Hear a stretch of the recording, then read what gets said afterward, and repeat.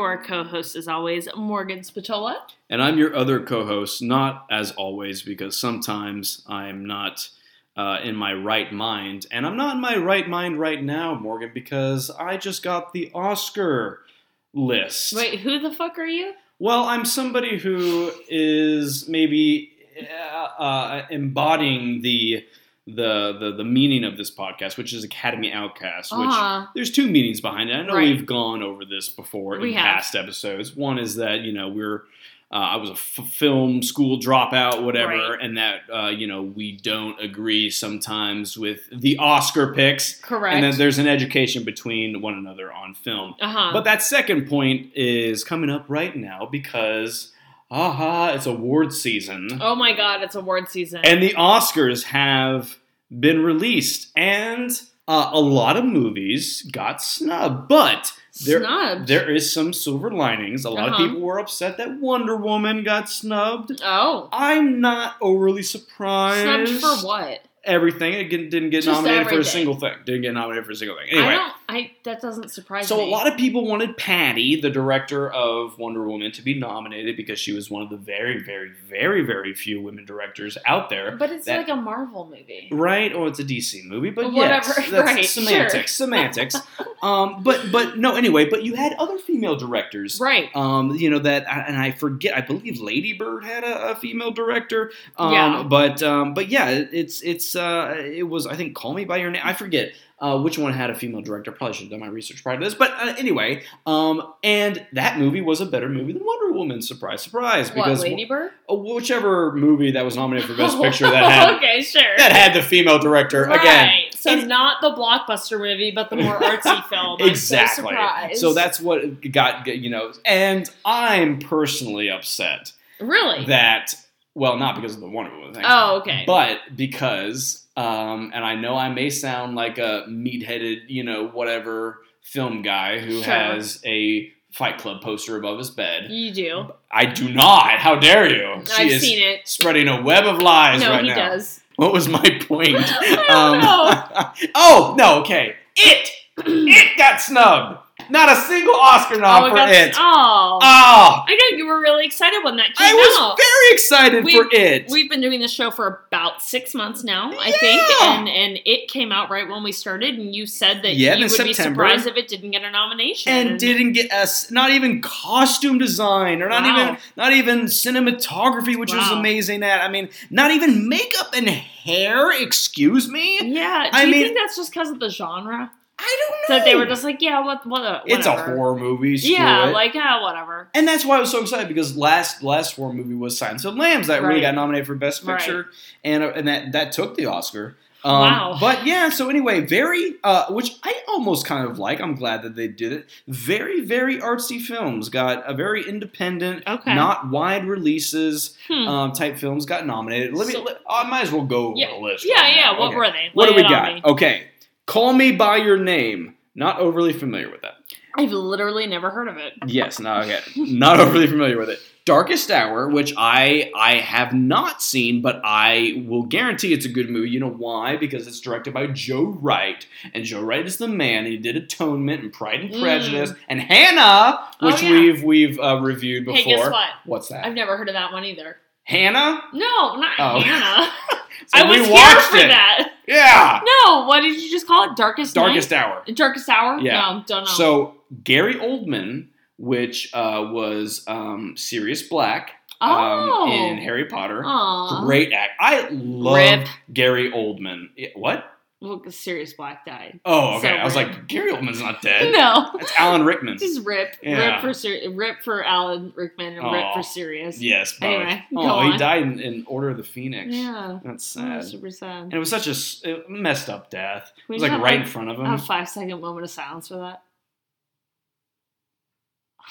I killed Sirius Black! Hey! God. Anyway. I just wanted to strangle Beatrice Lestrange. Oh, she's the worst. Anyway. And then Dumbledore and Voldemort had that awesome battle where they had like the swirling like vortex of water and then the glass, and he's like, Yeah. They can't see me right now, but I'm doing... He's doing the move. The pose that Voldemort did with the hands crossed above the head. And then there was the magic and the... Yeah. I'm just kidding. I've seen all the movies. I've read the books like 3 times. It's fine. The magic in the Harry Potter movies. Yep. Yes. Mm-hmm. Okay. All that magic. Yeah. And the Patronus. That one Patronus thing. Yeah. I'm saying Harry Potter where it's now Quidditch. Quidditch. Yes. Polyjuice potion. Quidditch was like a big thing until like maybe movie number 4, and then they were just like, no more, just forget it. We're done. Whereas like in the books, it's like, yeah, playing Quidditch, thing. And in the first movie, it was like 20 minutes long. Oh yeah, it was like a whole big thing. It was like a fifth of the movie was the Quidditch match. Yeah, and then just like after the 4th movie, they were just like, nah, that was just like a thing, and it's gone now. You'd make a fair Peter Potter. I fucking hate that scene. But you're a seeker. Anyway. Hey, Thomas. Yeah. Can you remember when we were talking about the Oscar picks? Oh, shit. Okay, we're only on 2 out of 9 right now, so let me... There's 9? Yeah, there's 9. Oh, my God. Okay, anyway, so Darkest Hour. Guess what the next one is? This is the reason why I'm not too upset about the Oscars. What is it? Dunkirk. Oh! By Christopher Nolan. So first of all, Christopher Nolan is God in the cinematic... but yes, and oh my God, we'll get to this. I'm not going to read it off to him. First time in his career, out of Memento, out of The Prestige, out of Inception, out of all the great movies that he's Styles. Nominated for Best Actor. Harry Styles got nominated for Best Actor? Of course he didn't. Why would he? No. Christopher Nolan got directed or Best Director. Nominated for Best Director. Harry Styles. You said Best Actor. I know I did, because you... So, hey, so if Dunkirk gets Best Picture, does that mean that Harry Styles gets to say that he got Best Picture? I don't think he's invited to the Oscars. He was in the fucking movie. Yeah, what do you mean? No. So after Dunkirk, we had what else? Guess what? What?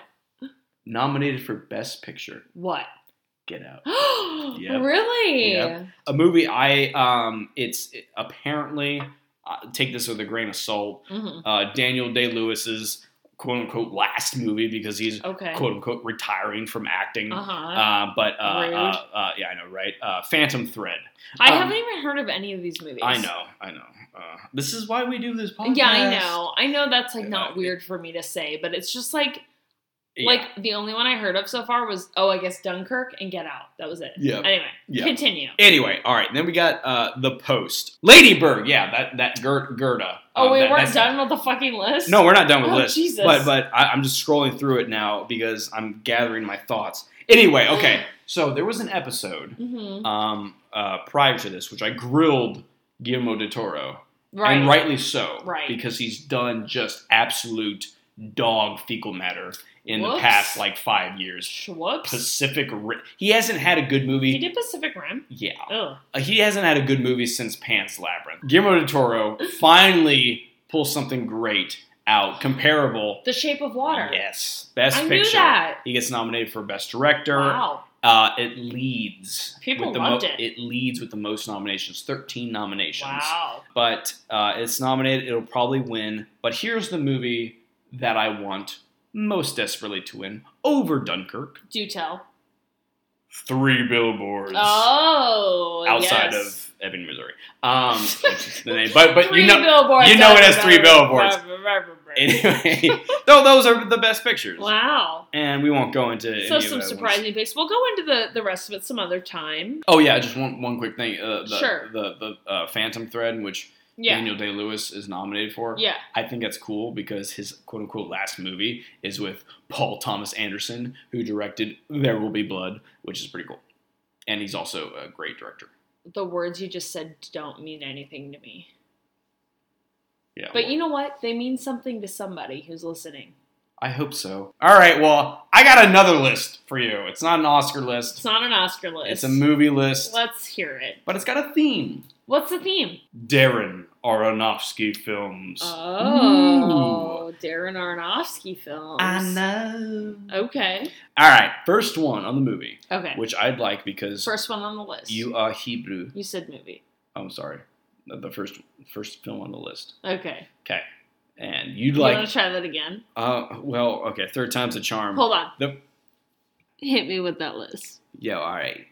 Let me hit you with that Darren Aronofsky list. All right, the first one I think you'd appreciate because you are Hebrew. You follow the teachings of Hashem. Pi! Okay. I mentioned this movie before. You have, right? Uh-huh. Okay. Pi. I still don't know what the fuck it's about. So it's like... I've heard you talk about it, but I can't remember anything. This weird genius dude who's like a mathematician of sorts. He gets into a whole bunch of crazy stuff. It's Darren Aronofsky's first film. Oh, interesting. What's the next one? The Fountain. The Fountain. Yes. What do you know about The Fountain? Because I know you know something about it. Well, it's about the Tree of Life, the search for the Tree of Life. Sandra Bullock is in it? No? Who's in it? So his ex-wife, Darren Aronofsky's ex-wife, Rachel Weisz. Okay, that was so off from Sandra Bullock. What the fuck? Yeah. I think I was thinking of like Gravity or something. Oh, yeah. Anyway, it's about the search for the Tree of Life. It's a very like introspective film, I think, from what I've heard. They just like think about their lives. Indeed. And that's all I know. Special place in my heart. Cool. That one. The next one, which I've mentioned to you before, which I know you'd fall in love with. Because it embodies your other persona that you have. Oh. And your secret life. Of being a showgirl. Showgirl. A.k.a. burlesque dancer. And how it's such a niche kind of performance and art. And not a lot of people understand it, get it, see it. Right. But there's such passion behind it. Okay. And there's so much... to do to prepare for it. Mm-hmm. And it's so funny how Darren Aronofsky can do this because he's done this twice. He's done this with The Wrestler and he's done this with another movie, which is the next movie on the list, is that he's able to kind of take something and express it into kind of the mainstream and make them understand exactly where these very small numbers of people who are involved with this very specific kind of art form, if you will, where they're coming from and how it's important in their lives. So this is the movie that got Darren Aronofsky back on the map. Okay. Because after The Fountain, nobody wanted to touch Darren Aronofsky. That's sad. Because there were so many delays on The Fountain. It went so over budget. You realize Brad Pitt was supposed to be in The Fountain and Cate Blanchett was supposed to be Rachel Weisz's role. They shot for I forget how long, then they just scrapped it. Oh my God. And then they started over, way over budget, Anyway, Darren Aronofsky was a nightmare for studios. So then he came back. Took him 5 years. And then The Fountain, I think, had an $80 million budget. Oh my God. The Wrestler had a $5 million budget. Wow. And shot it all Steadicam, just very simple. Got an actor, almost like Birdman with Michael Keaton, made a comeback. And it embodied his character, which was Michael Rourke. Mickey Rourke, yeah, I'm sorry. Yes. Michael Keaton, Mickey Rourke, whatever. Anyway, so The Wrestler. That's the movie. That's the movie, The Wrestler. Okay. And you brought this one up before. Yeah. I remember this being on a list before. Okay. Yeah. Anyway, next movie, which I'm sure you've probably seen. Black Swan. I haven't. You haven't? No. Well, so now this is a movie that you might actually like because it is actually about dancing. Yeah. It is about ballerinas. And Natalie Portman won the Oscar. Yeah. Rightfully so. There was controversy when she first won because really? Apparently she didn't do all the dances that they saw or whatever. Wow. But it doesn't matter about the freaking dancing. It matters about her actor. She didn't win Best Dancer. She won Best Actress. And all these ballerinas are on point and stuff. So yeah, I mean, for her even to do that. be believable to be in this crowd of dancers is great. But no, there's this one scene in Black Swan where she's crying. She's like, my life's over. I did this and this and that. And then she's looking in the mirror and she's putting makeup on. And as she's putting her makeup on, every swipe of it, her emotion gradually changes. Oh my and God. She drags it, and then she starts smiling. It's just this girl is insane, and she's killing it. God. And it ends on such a what did I just see? No, which is every Darren Aronofsky film. Well, usually with a death.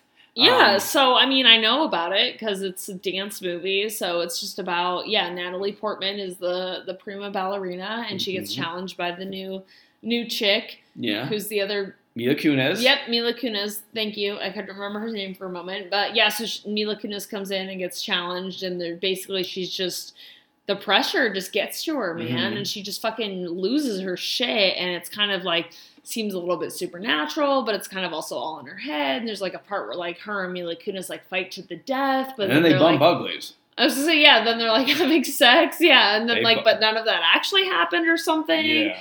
And then and they're doing a production of the Swan Princess, which that's not actually what that's called. Is it called Swan Princess? It's something princess.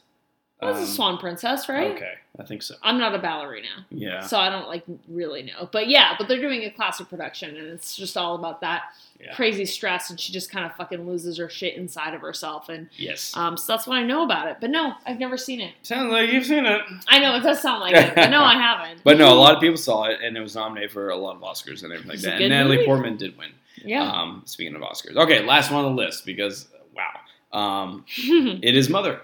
It is the latest one. Of course you put Mother on the list. You just really want to make me see this movie. I saw it recently. And like many Darren Aronofsky films, at the end of the movie, you're just like, what did I just see? This was the most disturbing, weird, unexpected thing that I could never have even imagined. Yeah. And everybody, it was a love-hate relationship with this movie. Yeah. Either you loved it or you hated it. And I have to say that I was on the side of just loving it. It was an amazing movie. It was very symbolic. You know, it had a message or whatever. But you catch on very soon in the movie that something's not right, but you just don't know the degree in which it's going to progress to. And that's the big payoff in the movie. Let's go over this list. Yeah, review it for me, please. First one, Pi. Second one, The Fountain. Third one, The Wrestler. Fourth one, Black Swan. Fifth one, Mother. Okay. All right. So here's what I'm going to pick. Well, here's why I'm going to pick it. So I've heard of all these movies. Obviously, I've heard of Black Swan because it was like super popular. Okay. And I've heard of Mother because it kind of made a splash in the feminist discourse and stuff. Yes. The rest of them I've heard of because of you. I guess that leaves only 2 of them because it's 5 fucking movies. But anyway. So Pi, Fountain, and Wrestler you've heard of. Well, so most of the... I guess basically what I'm trying to say is most of the Darren Aronofsky films I've heard of are because of you. Okay. Because of what you've talked about. Yes. But the one movie that I've heard of and known about before you and I ever became friends, long time ago, is The Fountain. Okay. And other people have told me about that movie before you. And so I think that's the one I'm going to pick. Oh! Okay. Then we'll watch The Fountain. All right. I can't wait. Let's go watch.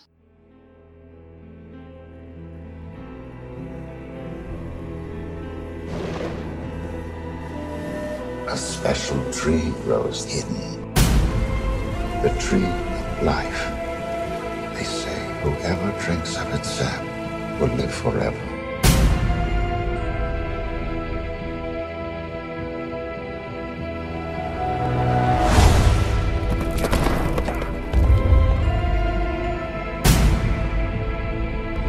Spain from bondage. Take this ring. It is a symbol of your pledge to find the elixir of immortality. You shall wear it when you find Eden. And when you return, I shall be your Eve.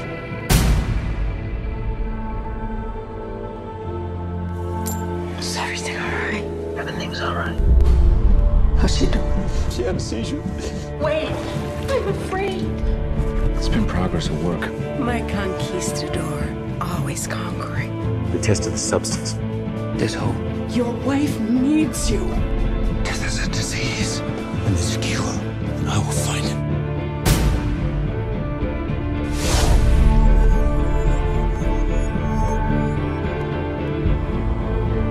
Pull me through time. Don't worry. We're almost there.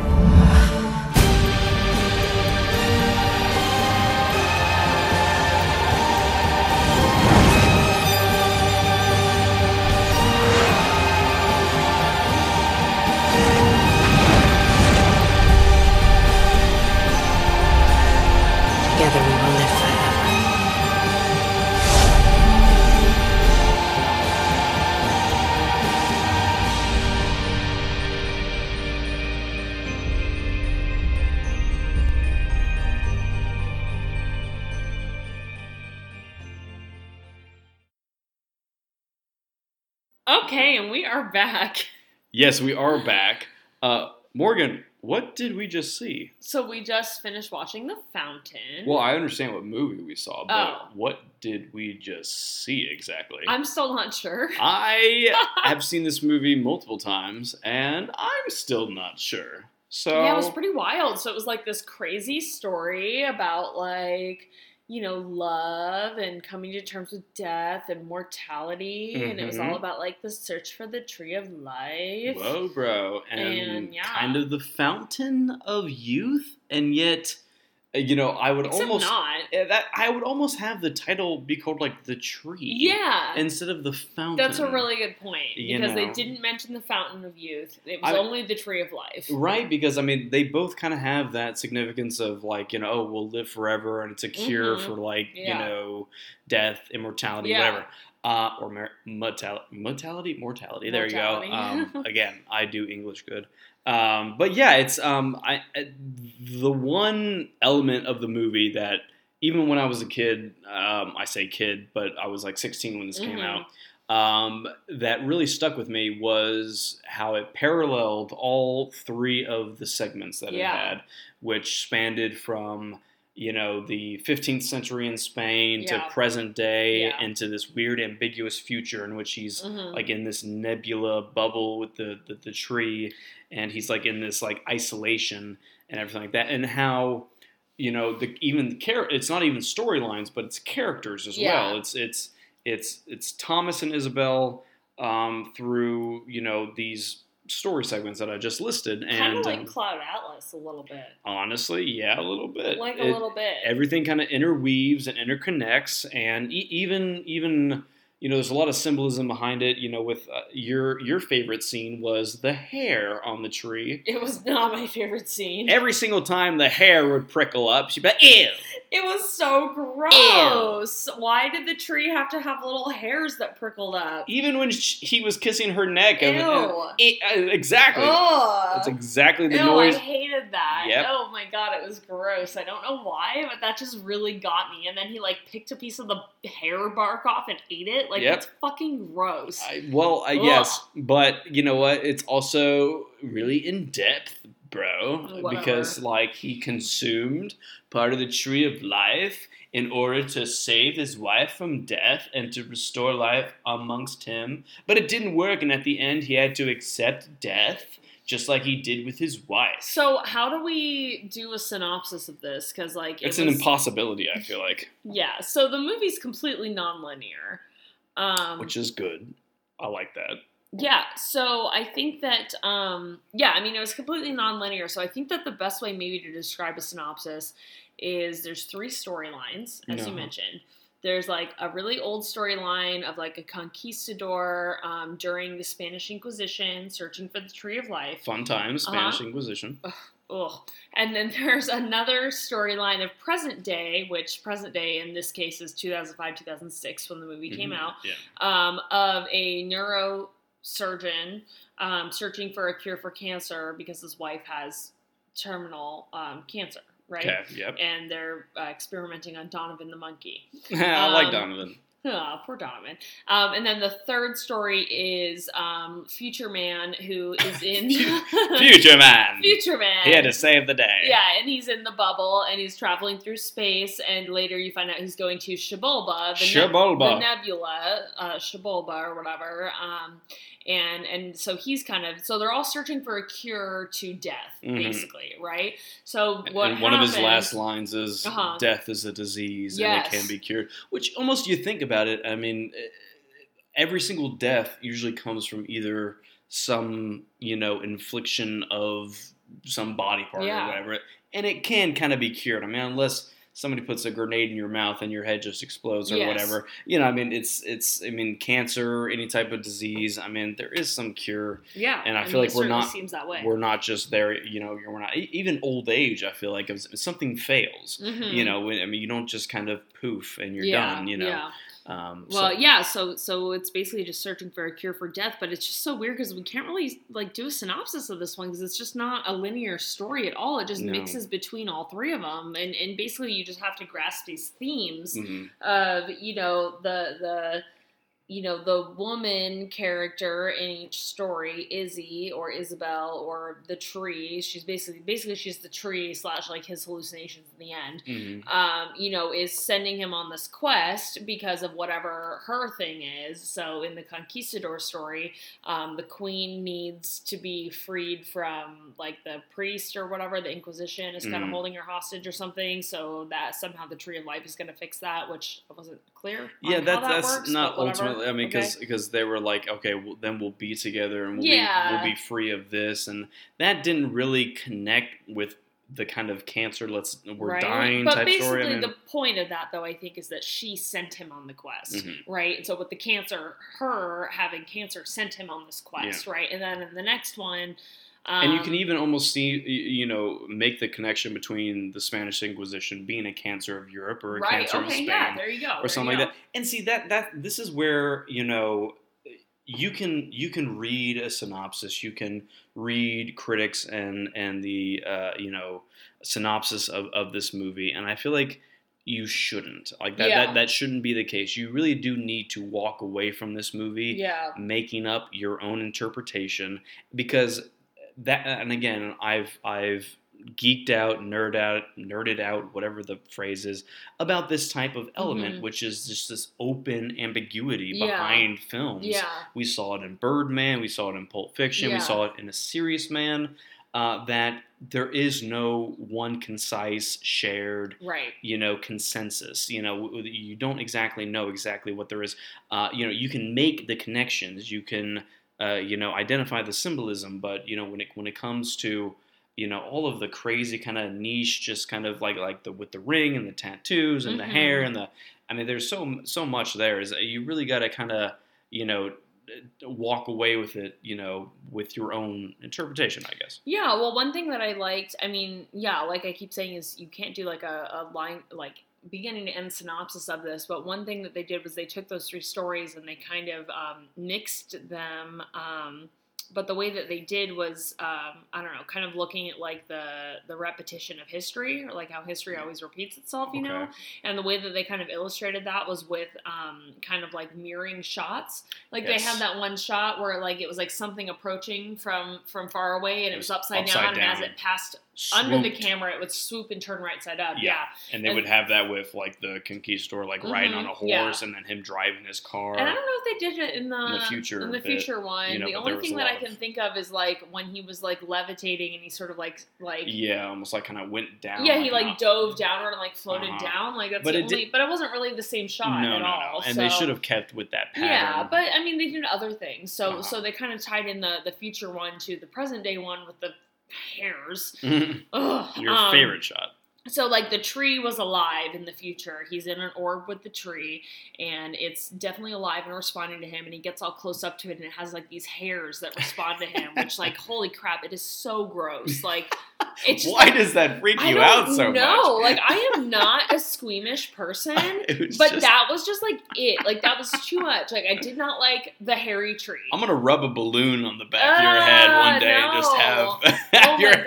Yeah, that's, like, how it was. It was so gross. But anyway, so they mirrored that shot with the creepy tree hairs, where in present day he would get close to his wife, like on the back of her neck, like the hairs on the back of his neck, on the back of her neck, and kind of just whisper to her whatever deep shit he was saying, and the hairs. But it's just ugh. But anyway, that was the way that they kind of tied those two together. So one thing that I thought was interesting is it has like the 3 time frames, right? So we have past, present, future. But in the present day Izzy is writing a book, writing a story. And as you come to learn, the story is about the past, the conquistadors or whatever. So I guess my called appropriately the fountain. Yes, exactly. So I guess my whole thing here is that she's writing this story that you sort of want to assume is fictional, even though it has roots, and she goes to the museum and she looks at the history and stuff like that, and she studies. But you want to think that it's fictional, and then part of the movie shows that story playing out. So I guess like what I want to know is like, do you think that the history part, like the past part of the movie was like that like real in the universe of the movie, or do you think that was just playing out of the story as he read it? And that's a good question too, because I mean, does that segment of Hugh Jackman being the conquistador, does it play into the actual movie story, or does it play into Izzy's fictional novel that she's writing? Exactly. And I mean, you can say both. I mean, I know that's kind of a cop out, on the fence, type of answer, but I mean, it does contribute to the type of interconnectivity and the symbolism that you find in all other segments, but also it's almost kind of the word that you love, almost kind of a meta type aspect, is saying that, okay, we're in the present time, and we're going to overlap on this past segment. It's almost going to fuel his future endeavors. And really, I mean, it's I guess a short answer to your question is both. But I feel like what is something a little bit more convoluted, which would be harder to dissect, is how does the past and the present necessarily connect and fuel this odd future in the bubble, nebula, Shabulba type thing? Because no, you're right. I mean, I get there's that connection with, he's a doctor, he's a surgeon, he specializes in medicine, and he's kind of doing this thing. But it's almost like, how long has he been doing this? Like, I mean, that was my next question. Is that in the future? It's very clearly in the future Tommy, the character's name is Tommy. Yeah. He is he's reliving the past and reliving the present, and what we see is the present in the movie, and sort of remembering that stuff throughout the movie. But he's like traveling in an interstellar space bubble with a big tree in it, and doesn't need sustenance to live. So then you're like, well, is this the future, or is this like another guy? Like, what is happening? Like, let me interject before we move forward, because I mean, obviously, and you don't see this until the very end. Yeah. In the Spanish Conquistador segment, that the tree that you're seeing in this nebula bubble is the dead tree of the tree that he comes across in the Aztec kind of pyramid and everything like that. So it's almost as if. I wish that there would have been more clear, consistent, connections between, each segment, because there's not, unfortunately. Yeah. And even with every Darren Aronofsky film, you kind of have to take a leap of faith in regards to analyzing and interpreting this type of thing. I mean, whether it be Mother or Black Swan or what have you, but especially with this film, I feel like it would have stuck a little bit better with audiences if, he didn't see Izzy as many times as he did, because, I did like that. Like, I mean, I liked the transition, because remember in the very beginning of the movie, they introduced you to all these segments, and then you saw him in the nebula, and then he's like, "What are you doing here?" He's like, and then they like transported to the hospital. Yeah, cut to the hospital, or the present day, or whatever. And then and you saw, oh, it's the first snow, Tommy, but he's still bald. And then the next time you see it, then he has hair, and then you're actually transported into this. But again, it was a little bit too convoluted, because you should have just done like maybe one cut of that. But they did like 2 or 3. You know? Well, and so I guess kind of going off that, I think that maybe what was lacking almost is that the stories weren't mirrored all 3 times. Like the only time it would like a certain story or a certain part would only mirror twice, if you know what I mean. So basically, like we mentioned with the shot where it's upside down and it flips to right side up, that shot was only shown twice, basically in 2 segments. Yeah. But then alternatively, like with the so the whole movie is just about like coming to accept mortality and what death is and what life means and things like that. And so in the present day one, he sort of comes to accept his wife's death, right? And then in the future one, he comes to accept his own death / his wife's death as well. But in the Conquistador one, he actually kind of actively fights against that death. Right? Yeah. So there's like another spot where of the 3 stories, it wasn't mirrored all the way through. But hang on, now that you say this, I almost feel like there's a progression. Because at the very beginning, he fights it. Okay. At the very, and then present, he almost kind of, is understanding it. Sure. And then in the future one, he's accepting it. Okay. So I mean, that might be reaching. Whoa. Might be reaching, but, at the very one, he's very ambitious. Yeah. Very kind of like, hey, let's go in there, swords blazing or whatever. Yeah. And let's just, like, drink the tree sap or whatever. Yeah, so basically what happens is he finds the tree of life finally, and he drinks the sap out of the tree of life, and then basically what ends up happening is overloads on life. Man. Yeah, right. So like there's I don't need drugs to have a good time. I'm high on life.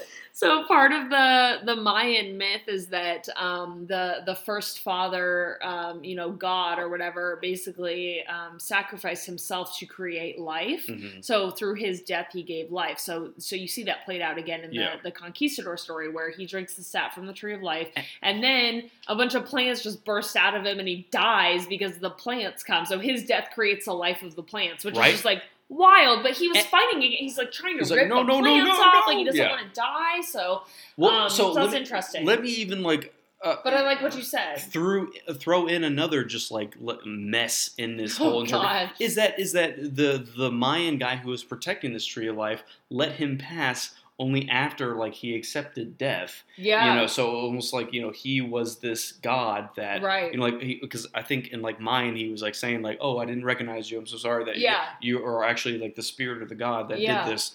And then let him pass. So it's like, he was the same person. That's another conversation. Oh my God. And I mean, I feel like people listening to this right now are not going to understand what the fuck we're saying. Rightly so. This is how the movie is. This is how the movie is. I mean, we can't it's hard to pinpoint. And so it's at this point that you are wondering, is this movie just sloppy and unorganized and just kind of, let me just throw my raw emotions in there? Think so. Or do you think it's brilliant? No, I don't think it's sloppy or unorganized. I totally see it. I totally get it.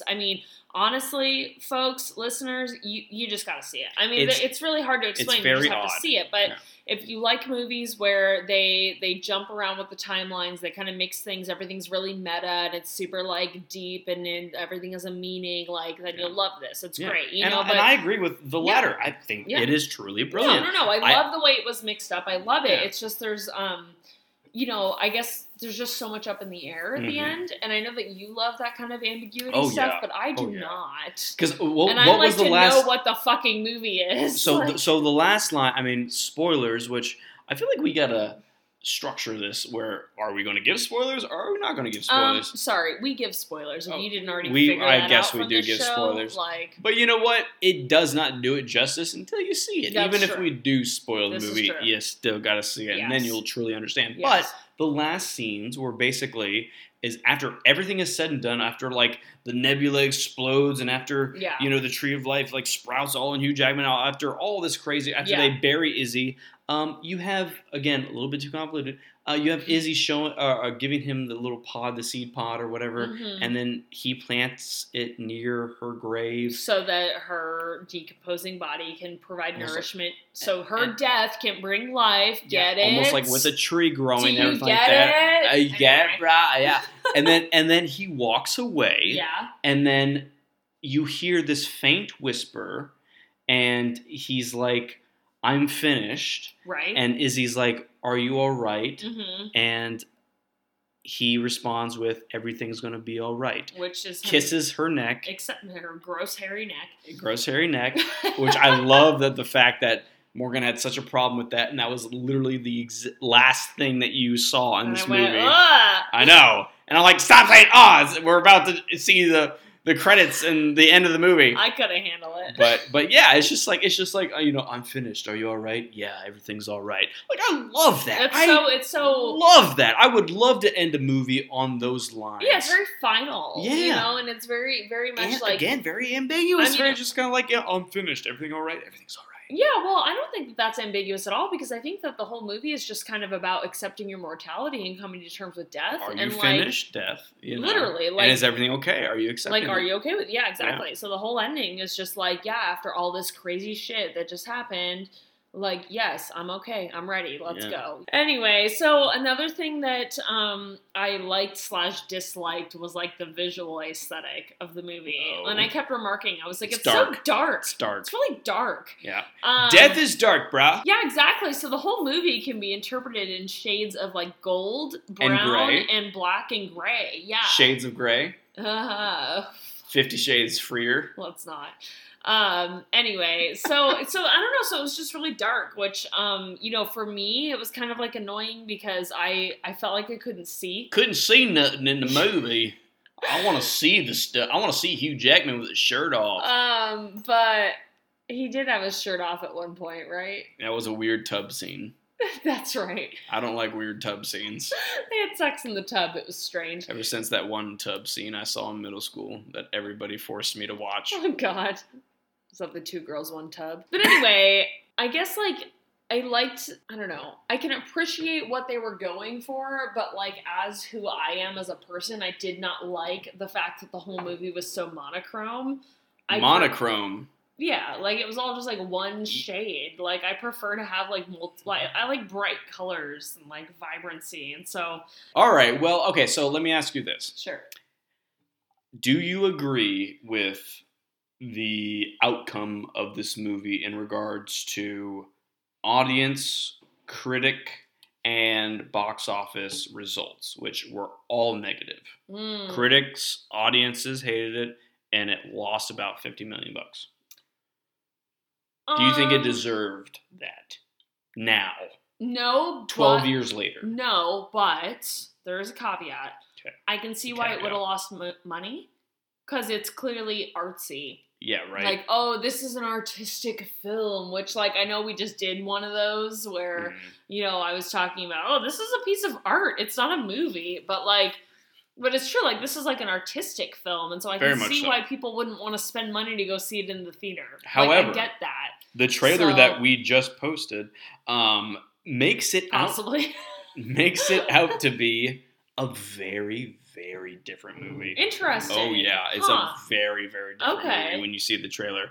And I can see how... And we'll have a link to that in the description. Yeah, even though with Podcast Magic, I haven't actually found it yet, but yes. When you wish upon a star... The trailer comes to where you are. Yeah. But yeah, so... Well, I can see why it didn't make money, but, like... It's not a bad movie. It's not a bad movie, no. Although, in the beginning, it was a little predictable. I kept calling shit, and you were like... Is he gonna do that?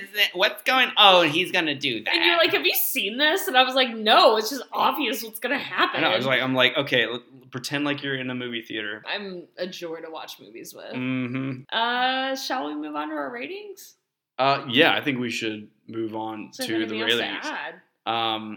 Wow. This movie's a lot. Like, all I have to say is just, like, you just gotta watch it. Like, I would definitely recommend watching it. Really, if you listen to this and you listen to our weird, incoherent ramblings and you need to know more, like, just watch the movie. And, it's worth it. And I like this aspect of the podcast because I feel like there are podcasts out there that, are just like, oh, we're going to review movies that nobody's seen, and it's going to be a good reference for those who are like, hey, what's a good movie to see? I have some downtime. I want to, blah, blah, blah. I mean, this serves as that. We've done some movies that people have seen. People have seen Mrs. Doubtfire. They've seen Pulp Fiction. They've seen, Not everyone, though. Not everyone. Not you. But you're a special case. You're special. And my kinfolk. I'm sure I have some out there. Yes. But there are some very popular movies that we reviewed, but also very, under the radar films. Yeah. I feel like this would fall in that category. Yeah. And so, yeah, I mean, if you are totally confused by what we are saying, good. Yeah. Go see it. I think it's worth a watch. I think so too. And so I guess for ratings, we didn't even touch on this when we talked about the synopsis. I want to rate it on a rings. On like rings? Okay, like tree rings? I was going to say how many. Oh, I was going to say like wedding rings, because that was like a thing. Right? No, what do you think? Well, I was going to say how many shibulbas, but no, there's only one shibulba. There is only one shibulba. Or how many hairs on the tree would you get? No, let's do rings. Okay. So another thing about it was like tree rings and like the wedding ring and like rings being commitment and things like that. So that was like kind of a big theme, even though we totally didn't talk about it. But rings is a part. There's of it. a lot we didn't even. I mean, this will probably be an hour-long podcast, or maybe our longest episode. It might be because there's so much. There's a lot to it. So anyway, so rings. On a rings scale. How many rings would you give it? Actually, you know what? You always rate first. Okay, you go first. Let me take the rings on this one. This movie came out when I was 16 years old. Okay. Formidable years. Mm-hmm. I love Darren Aronofsky. Right. I freaking adore, in a very weird way, Hugh Jackman. Okay. I think he is one of the best actors. There is not a movie that he is in which you're like, oh, Hugh Jackman's acting wasn't great. No, I like Hugh Jackman. He's cool. Hugh Jackman's my boy. Darren Aronofsky is my boy. Clint Mansell, who did the score, is my boy. Okay. I got a lot of boys in this one. Yeah, you do. Ellen Burstyn is my girl. Okay. I don't care too much for Rachel Weisz. Aww. My rings, I will try to weigh out what I felt now and what I felt back then, and I'll probably give it an 8.9 out of 10 rings. I know. It is 8.9 out of 10. It is so up my alley. Yeah. That I feel like a lot of my own personal pretentious screenplays that they're becoming even more pretentious now that I'm even mentioning them. I might as well have written them in a Starbucks, cafe shop. Huh? What? Oh, you did? No, I totally didn't. I didn't start drinking coffee until you introduced me to right way to drink coffee? 3 Trenta iced black coffees a day. Yes. So I'm not quite there, but anyway. You'll get there. This movie is right up your alley, and I totally feel that. However. Totes my goats, but. It is not up my alley. I know. I don't know. It just wasn't really for me. You like those ambiguous, deep films, and that is just not my bag, dude. Not your bag, Not my bag, baby. Yeah. That was like a Austin Powers. Yeah. Anyway, it's not. I don't know. It's just not. It just wasn't really my thing. It was dark. I like vibrant. Like literally, the colors were dark, and I like vibrant colors. The beginning of it was a little bit predictable. The beginning? Okay, good. The beginning. At least the end. The end was not, no. Okay. But what I did like was the, the way that they mixed all of the storylines up. That was pretty fun to kind of like watch and try to piece everything together.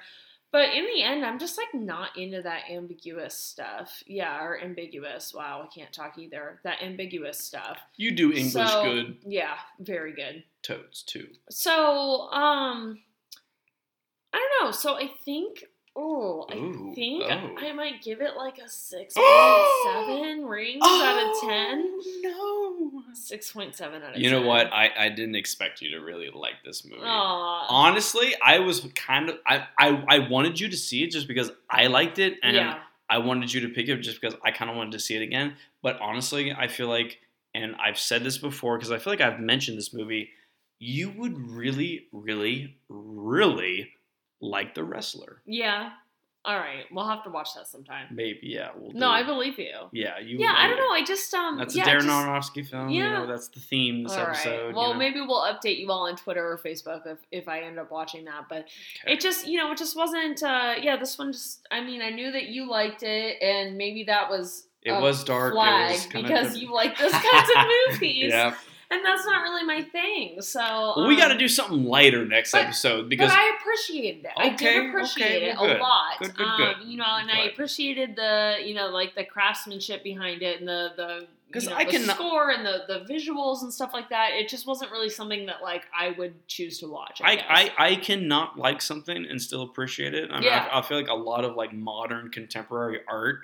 I'm just like, okay, I wouldn't hang it in my house. But it's like, I get it. But I still look upon it like, okay, well, that's interesting. Yeah. Am I going to spend $1,000 on it and hang it above my bed? No. Yeah. But yeah, okay. So, yeah, anyway. All right. Well, at least we can be on an understanding on that. So there we go.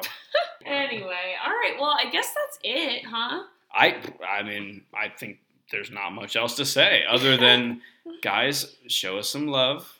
You know you like us. Don't like, I mean, you don't have to pass notes to my friend for her to give it to me. I mean, we can like talk. I mean, don't you know I like you? We like you. Do you like us? I hope you like us, because if you do like us, then like actually like us. Also, my birthday's coming up, so you know what I want for my birthday? Money, but don't send her money. No, not money. Reviews on iTunes. There you go. That's what I would love. That's not too much to ask, guys. So, you know, if you like the show, for my birthday, please gift the show to a friend. And also, if you like the show for my birthday, which is coming up, please leave a review on iTunes. And a rating on iTunes. That's all she's asking for. That's it. That's not too much. Not money. No, you don't owe me anything. Just a subscription on iTunes and a rate and review. Give us some likes. Give us some reviews. Subscribes. Come on, show this 32-year-old woman some love, okay? I'm not. She is on the wrong side of 30. I'm not turning 32. The wrong side of 30. So, that being said, you can find us on Instagram, iTunes, Stitcher, Last.fm, Podcast Addict. You could find us on Twitter. You can find us on Facebook. SoundCloud, on Facebook. Basically, anywhere on the internet, we're there. On the social media that the kids use nowadays. Yes. Click on it. Dial it up. Yep. And send us a nice email to subscribe. I don't know. Anyway, so, go ahead and tell a friend if you think you like what we're doing and you think that we're doing a good job, please. And I guess that's it. So until next time, I have been your host, your co-host, Morgan Spatola. I've been your other co-host, Thomas Jernigan. Bye, guys! Thanks for listening, and like, rate, and subscribe. All right. And